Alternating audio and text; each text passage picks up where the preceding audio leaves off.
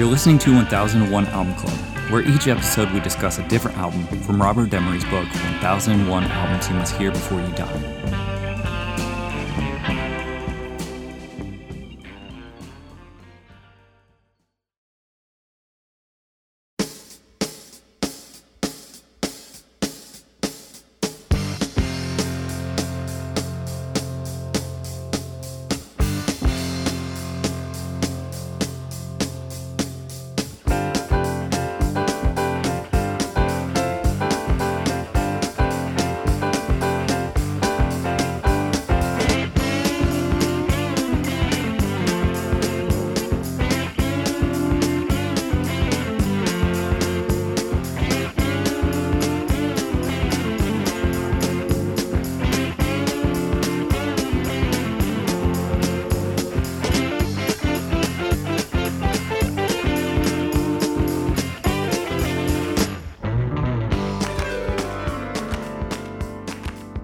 This episode, we'll be talking about Steely Dan, Countdown to Ecstasy. In the room, I have Rob. Hello, me. Ben. Hey.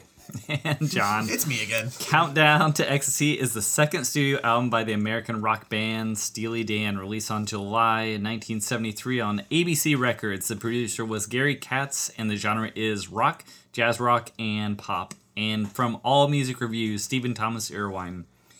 Can't Buy a Thrill became an unexpected hit, and as a response, Dan Fagan became the group's full-time lead vocalist, and he and Walter Becker acted like Steely Dan was a rock and roll band for the group's second album, Countdown to Ecstasy.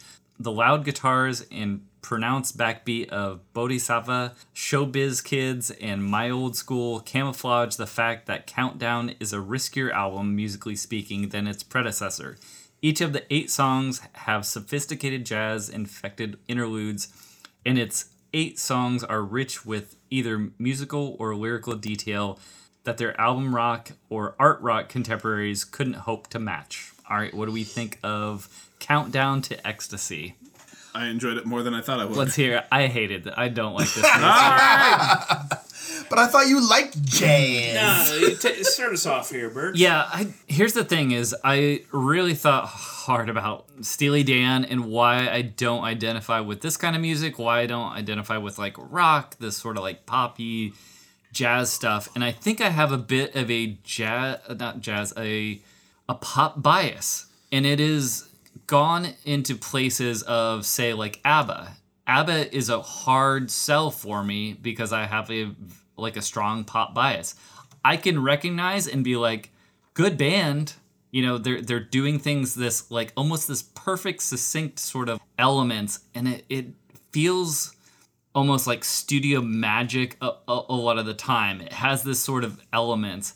Now, I think I don't like Steely Dan because it has this like jazzy element, and it's just a little like soft rock with some jazz interludes.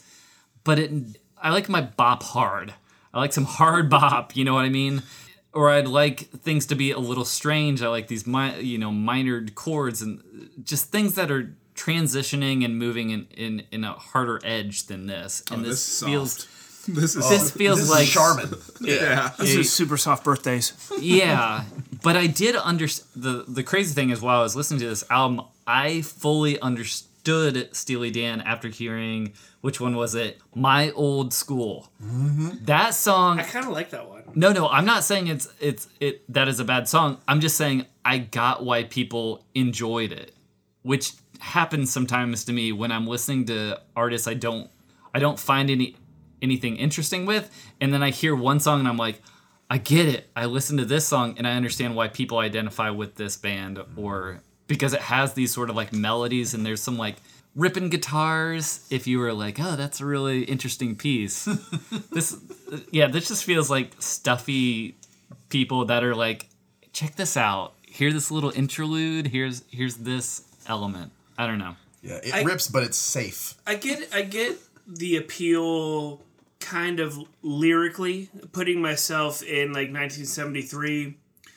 Like they're using like, you know, irony and humor to kind of just call out the LA scene and kind of shine a light on the darker corners of that scene.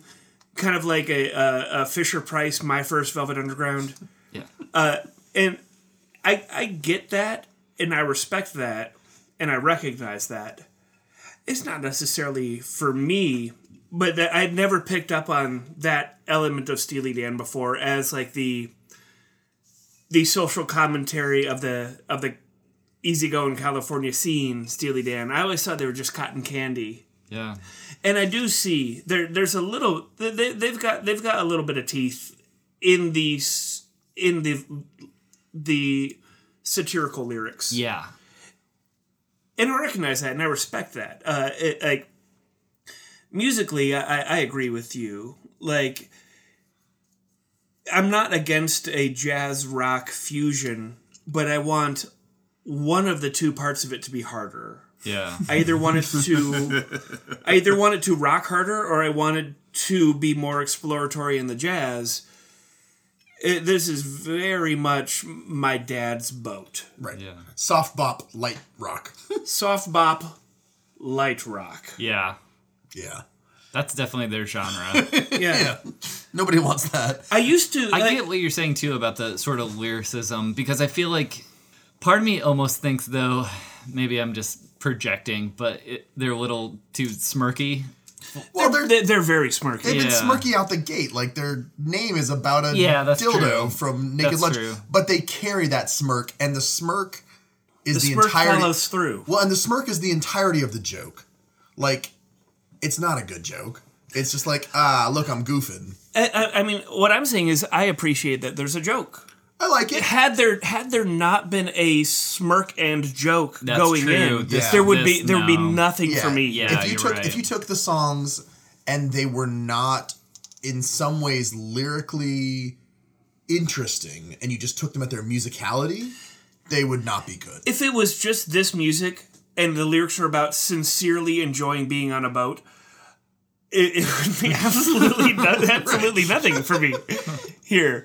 But at least the lyrics, you know, if the smirk is a little bit trying, as it does seem to be, at least they are, you know, like Your Gold Teeth, you know, is about a hustler, like Razor Boy, you know, I forget the line, but like, what would you still be singing your songs if the Razor Boys took all your pretty things away? Just like, there's a little bit of social commentary. I see you, social commentary. I'm still not that into it. It's kind of like that Mike Love social commentary. Oh, goodness gracious. Goodness. Guys, I like the music. Like, it soothes me. It does what The Dead didn't do on American Beauty for me. Wow. This is smart people throwing in chords in certain spots because they're actually smart and know what they're doing with them. Which the Dead simply just didn't have going for them. And like, this reminds me of day 3 on a beach after I've been drinking the entire fucking time. Yeah. Put this record on, I'm gonna have my Miller Lite, and I'm gonna watch some waves. Like, it's beautiful music for like that background, like, my soul aches because I've done this to myself, but I'm going to continue doing this to myself. So Would you make say the that best at of its it. best, there's touches of early Weezer? Or I was gonna say Buffett, but Yeah, well, Buffett. maybe that's but a like, different Buffett, animal. Weezer, I mean- Buffett. Yeah. I'm not hearing any Weezer on this. No. I'm not either. on the Boston Rag, listen to the guitar. You know Until what if I you heard really- on the Boston Rag? I heard some CSNY style harmonies. Yeah. And at this Can't point... kill yourself. See, it seems like they're Yes. they're into CKMY. Crosby, Stills, Nash, and or Young. Camp sniff and noogie yourself. Song of the past, I see no tears. I know that you know it may be the last for many years. You'd gamble or give anything to be in with the better half. But how many friends must I have to begin with to make you laugh?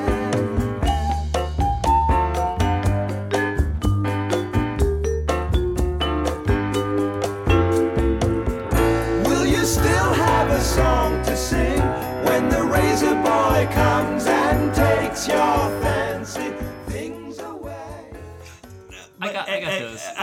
I was getting a late 60s Laurel Canyon harmony vibe, which I don't outwardly dislike, but by 1973, I was hoping to have moved past that style of 4-part harmony delivery. It sounds like not necessarily the musicality of the song, but the vocal treatment sounds very much 1960 late. Yeah. How do you feel about Don Fagen's vocals, though? Since he's the like vocalist Fagen's now. vocals. Yeah, I mean, I thought he Fagen did a was good- really the good vocalist job. on My favorite jam on Can't Buy a Thrill was Dirty Work, which was the other guy. Yeah. But I think Fagen's... I don't think they needed a guy that just sang. If Fagen... He's what, keys?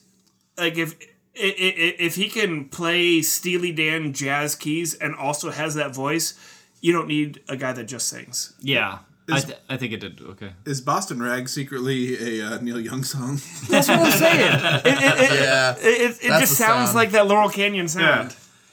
Yeah. But the thing about that is, with that, Neil Young would have like a distortion. He'd have those like It wouldn't be a solos. Neil It Young wouldn't- song. It'd be a Stephen Stills song that Neil Young sings on. Yeah, there you go. There it is.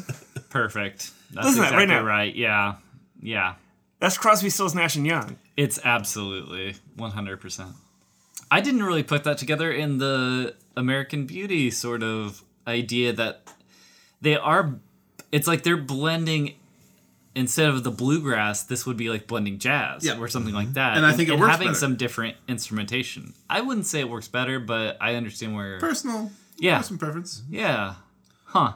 Is that why they seem to have a bit of like crossover with fans of Steely Dan? I think that squares just enjoy this. This is Ribfest this type rock. of stuff. Yeah, absolutely, it is. Ribfest is No, generally that's- blues. that's- It's Blues. generally blues, but if you have to listen to Ernie Rock, it's gonna be this. I would be happy covered in barbecue sauce, and this came on. Oh, yeah. Like comparatively, There's some SoCal ribs. yeah. People are just gonna think you guys go to Rib Fest like every other week. Well, not anymore. we're all dentists, and we all go to Ribfest. Oh shit! What was that thing that we heard last night at trivia? We were talking to... It was fucking Who was it? Rob Woodworth, Kelly's dad. Kelly's dad was like, "Hey Rob, you want some guitars? Like, I'm getting rid of some guitars." And like, they're fucking like $5,000 guitars. He's giving and, him like some SGs Gibsons. and stuff like that. And I asked Kelly, I was like, "What is your dad a dentist?" And he's like, "Yeah."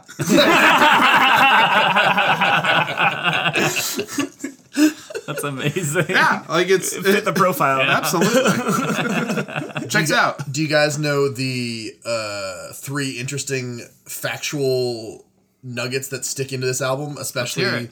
the primary factual nugget is My Old School. You know what that song's about? The drug bust. By who? The cops? Yeah, but do you know who instigated the raid? Was it motherfucker who I think is a narc all the time? I mean, Was it James Taylor? Did James Taylor do this? Prove me right. it Prove might- me right. unfortunately- Say it's James Taylor. Say it's James Taylor. G. Gordon Liddy, as informed by James Taylor. G. Gordon Liddy, the guy who was the mastermind in part behind the fucking Watergate break-in, was a prosecutor. Oh, yeah, they At the name time. check him in the song. Yeah, don't like they? Daddy G or something. Yeah. Like, that's the dude who fucking found them smoking weed.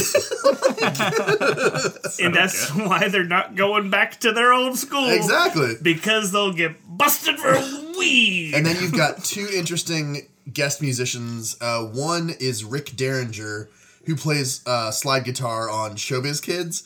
He is also the musician who... Rock and Roll Hoochie Coo. Yes, and Hulk Hogan's intro, Real American. Real American was Rick Derringer? Yep, and he also discovered Cyndi Lauper and produced Weird Al's Eat It and Who's Fat. Right? Well, we can all agree This record that is so much more important now. we can all agree that Rick Derringer is an American treasure. Yeah, sounds He's like it. a real American. Fights for the rights of every man. Oh, man. I had the Dazed and Confused soundtrack, and I thought Rock and Roll Hoochie Coo was a stone cold banger. And you were correct. There is one other interesting dude, and that dude is Jeff Baxter, who plays guitar on My Old School, and who became a missile defense expert. So apparently this dude, Jeff Baxter, just playing guitar and like many musicians at the time, sort of studying other interesting things that are to him like software, determines on his own that you can take the Atlas missile system that's on ships and be like, you know what? I bet you could shoot a missile with that missile. And now he is a missile defense expert who occasionally plays rock and roll with other missile defense experts. In what band? What is your band called? I don't know what the name of the band is. Shit. All right, project for next week. What's that band called? Not the actual name, but let's think of a name for that Oh, band. for a missile defense expert band? The band of all missile defense experts. That's awesome. Missile of Burma. We can do better. We can do better. We got this. Yeah, I'm just starting us off here. What else do we think about Steely Dan?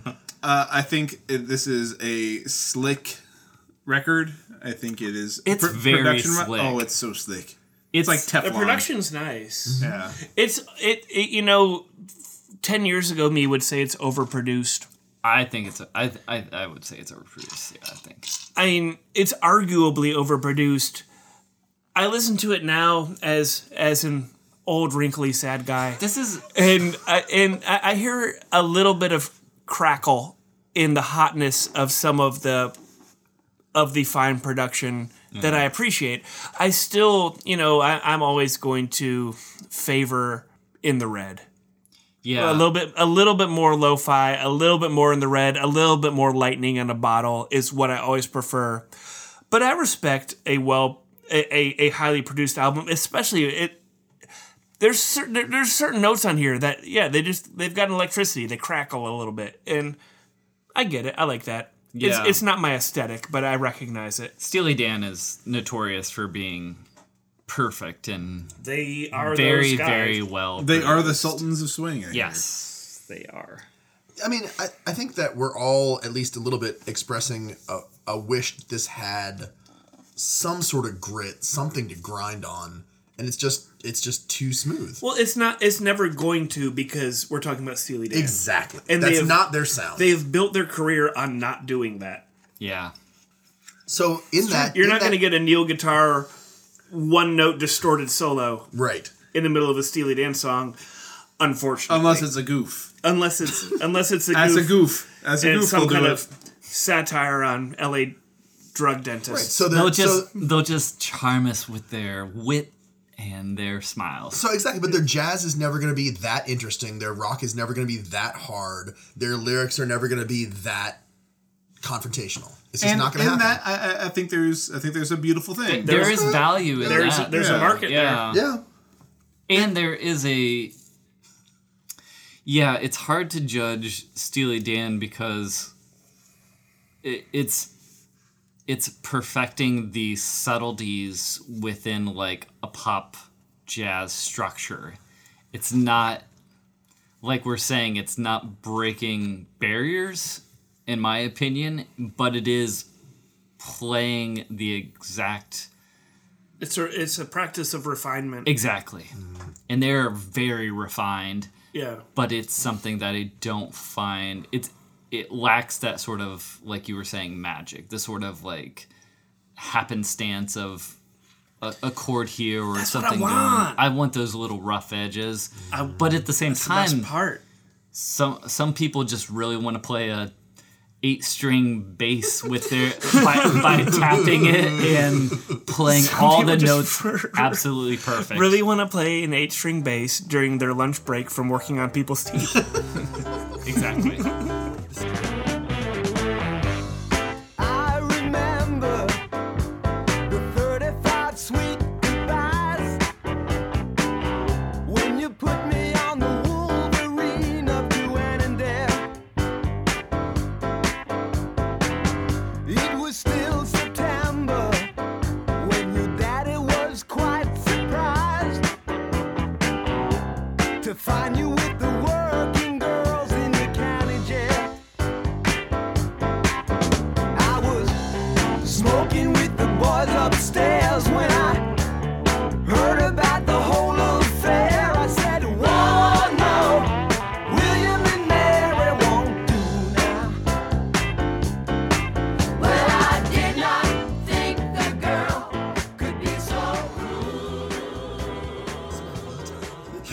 So the this album actually, I like the cover art. It's a watercolor figure study done by Dorothy White, who was the then girlfriend of Donald Fagen. It was originally, there's 3 main figures in it, and it's a striking composition. But apparently, the president of ABC Records, Jay Lasher, he put his foot down. He's like, "This is a painting of 3 people, but there's 5 people in Steely Dan. How could this possibly ever be the album cover? Because 3 is not 5. So she went and put like a few just like gesture sketches in watercolor of like a few just like ghostly figures in the back. And yeah, Jay Lasher was like, "Thank you." It was a deal breaker for him. He's like, "There's 3 people in the band, but there's 5 people in the band. You fucking trying to bust my balls here? Why are you making me be the asshole on this one?" That's amazing. What'd you think of it, Rob? It's fine. Like, again, like specific spots. Drunk on a boat. Like, Ooh, drunk on a boat. yeah. 2-day drunk on a boat, not first day. 2 to 3 day drunk on a boat. Absolutely. Second or third day bender. That's a weird boat. It is. But I mean, it's a boat I've been on, so. Yeah, I know that boat. and I would have enjoyed this record. It's a at that boat where point. you don't want any sharp edges. But no, up, down, whatever. You asking me if I'm. Are you positive? Are you thumbs up? Or are you He's kind gonna, of like he's in gonna the put middle? a number on his chart. Yeah, I'm gonna give it a thumbs up. Okay. I think I'll go positive. It's for what it is very fucking good. Okay. I'm gonna have to go neutral on it. For what it is really fucking good. It's very much refined. It's studio refinement. Admittedly, I enjoyed listening to it a lot more than I thought I was going to, which I've also said about the previous Steely Dan record, which is kind of disconcerting for me because I always thought I didn't like Steely Dan, and here I am 2 albums in, not giving bad reviews to either of them. I'm never going to seek this album out. Yeah. This album, it wasn't written for me. I'm not the demographic for this record. But, you know, as Rob mentioned, waking up day 2 drunk on a boat, Yeah. sure. Yeah. Yeah. Okay. Countdown to boats. This is an okay thing to have your first beer of the morning Oh, yeah. with. This is music to make a it's moist ve- ham sandwich too. Absolutely. It's very easy listening, and I don't enjoy easy listening, yet that doesn't make it any less easy to listen to. Okay. Yeah, the music is surprisingly good. The goofs are not. Yeah. And for me, I'd like my goofs and my music to line up, and so I'm giving it a neutral. Okay. Yeah, I'm just negative because I don't like this type of music. Fair enough, man. I do think that they're quite talented and they have made a good album for what it is, but it's just not my cup of tea. Right. I don't like this kind of music. It's that soft sort of rock that I just don't identify with. I didn't particularly care for a lot of the lyrics, and I just will never go back to this album. Like, I wouldn't put any of this on. Now, that being said, the first one, Can't Buy a Thrill, I thought it was okay. I like that. Yeah. I thought that one was better. Birch, what if you wake up drunk on a boat? No, I would put on like He would never be on that boat. 100 to 200 other albums before this. So The Shape of Jazz to Come. probably not Drunk on a boat. probably not that, but I could get down with some Chet Baker, some Okay, sure, light miles. Don't worry, friends. We got Pretzel Logic coming up in 1974. We have 2 more Steely Dan albums: Pretzel Logic and Aja. We're not doing like Gaucho or Katie Lied or whatever. No, Apparently not. All right. Hey, that's fine with me. I just know that as a not fan of the band, those are albums that I know the names of, so I just assumed we were covering them. yeah. Next time we'll be talking about Waylon Jennings' Honky Tonk Heroes. Yeah. All right, thanks, y'all. All right. Woo!